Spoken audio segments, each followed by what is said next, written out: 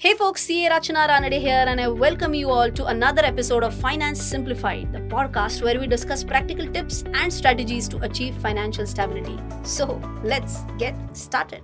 I recently read a social media post which had went pretty much viral, which mentioned about a fact that cyclist is bad for the economy. When I started reading it, I thought like, what's the connection?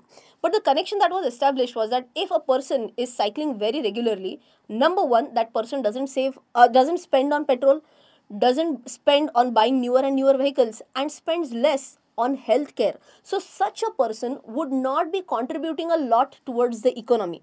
While one side of this story is pretty much logical, I thought that there has to be a other side to the story, and there are certain disadvantages, has to be some advantages of cycling to the economy as well. Well, like I mentioned right now, the author had talked about these three disadvantages of cycling, right? But again, everyone has his or her own thought process. I definitely respect the thought process of the author, but I would want to also place my thought process for the same, right? For me, for example, if a person is saving on petrol, if he's not spending on petrol, I think that's a good point for the economy. So instead of that being counted as a disadvantage, I would want to count it as an advantage, right? Even one more point that we talked about, that this person is going to spend less on healthcare. Again, I would say this is not an disadvantage. In fact, that is an advantage. And I would want to add one more advantage, that is of reduced air pollution. And with all these three advantages in place now, I can tell you that with all these things, we can actually get an annual benefit of 1.7 trillion rupees. And I'm sure you are going to be like, asa kasa kai? Let's start with the very first benefit, that is the obvious one, savings in fuel cost. But the question is how much?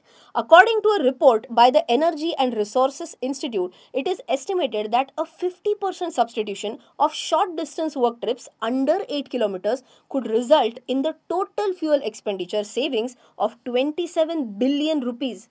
I'm sure everyone also knows that we are a net importer of crude oil, and that is the reason why if we consume less petrol, our fiscal deficit is obviously going to be benefited. Basically, our imports will be less and our fiscal strength will increase. But then this is at an economy level, and I'm sure you also have one more question, that why cycles? Can't we just use EVs and save on petrol? Agreed, that is also an answer, but we are going to talk about EVs in the coming sections of the video. But before that, let me discuss one more point. We did discuss about the economy level. What about the individual level? How much could we save? So for that, I'll give you my own example. My office and my house is roughly 3 kilometers apart. So 3 kilometers one way, two way will be 6 kilometers. And if I were to travel 25 days in a month, the total distance would be around 150 kilometers. If I add another 50 kilometers here and there, total will be 200 kilometers. And my car barely gives 10 liters ka average. So I will have to purchase 20 liters of petrol every month at 105 rupees rate in Pune. So my total outflow for petrol will be 2100 rupees. And I'm sure you'd be like, इतने सारे पैसे का क्या कीजिएगा आप?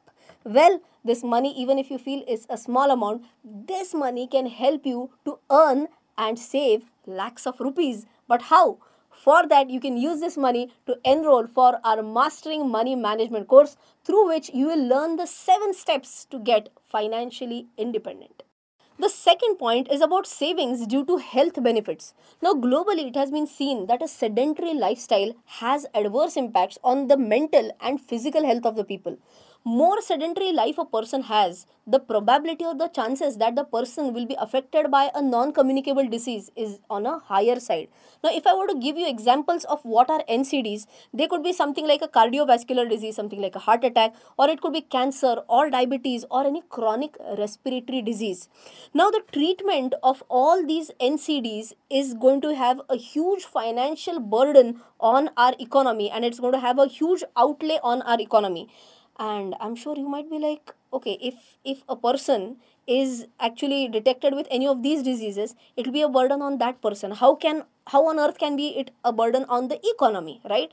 Well, for that, you have to understand that there are a lot of government hospitals. There'll be a lot of government employees as well, whose entire medical thing will be taken care of by the government.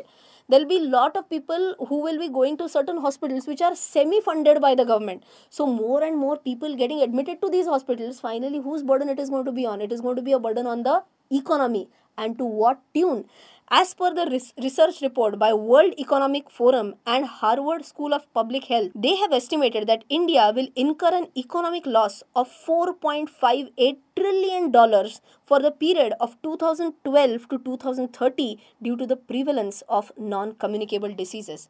In fact, according to WHO, in India, 40% of the household expenses for treating the NCDs are financed either by household borrowing or by sale of assets.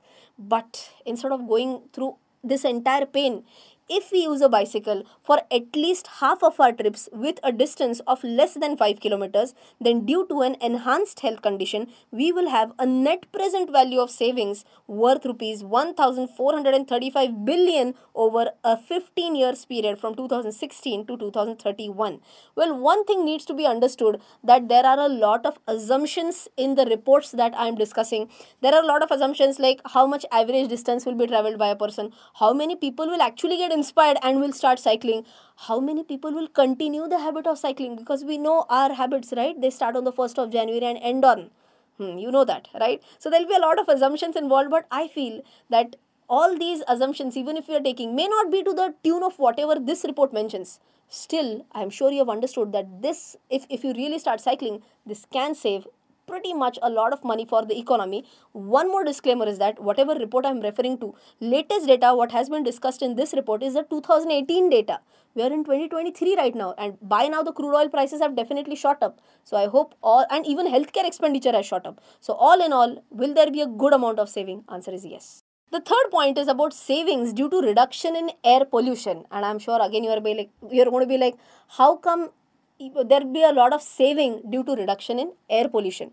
Now for that, we have to again understand a point that if the overall air quality is very low due to pollution, then the chances or the probability of a person developing some lung related disease is going to be on a higher side. I'm sure people who are around Delhi are going to definitely agree to this point that I'm saying, right?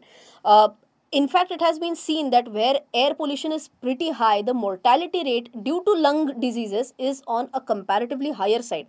And again, I'm sure you will be able to correlate that if there are a lot of people who are staying in polluted areas, then they going in for hospitalization for lung related problems is going to be high. Again, who's going to bear the cost? There are going to be, same logic is same. Government hospitals, government employees, semi-funded government hospitals, again that burden is going to be high. Now, how much could that be? So for that, again, I referred to a report which said that in a moderate scenario with 50% substitution of motorized vehicles by cycling for trips under an average of 8 kilometers, 241 billion rupees can be saved. And isn't that a huge amount? Again, answer is obviously yes. But then finally, like I said in the beginning, what about electric vehicles? The point here is that, number one, whatever I have read about electric vehicles, I haven't heard about electric vehicles which are charging because of the solar energy on the go. Like we are driving and it is getting charged because of the solar power. I have never heard about such a thing. Number two, again, if we are charging our vehicle EV by a traditional source of electricity, we are again damaging our environment to some extent. We are using up coal finally to generate electricity and to use electricity, right?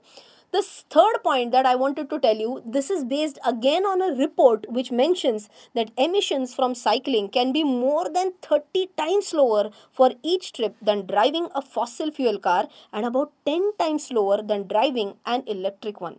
All in all, I can say that yes, for sure, if you use all these points that we discussed right now, that can definitely save tons of money for our economy.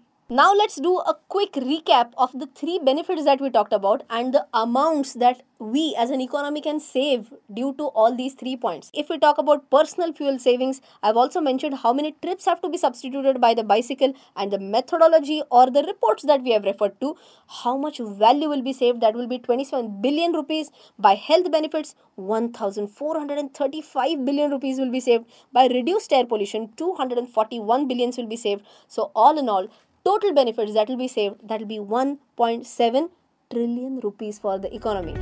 Thank you for joining us on this episode of Finance Simplified, where we try to understand how to choose an investment strategy. I hope you enjoyed listening to this podcast and also found some value in it. If you did, don't forget to share this podcast with your friends. Till then, take care. Jai Hind.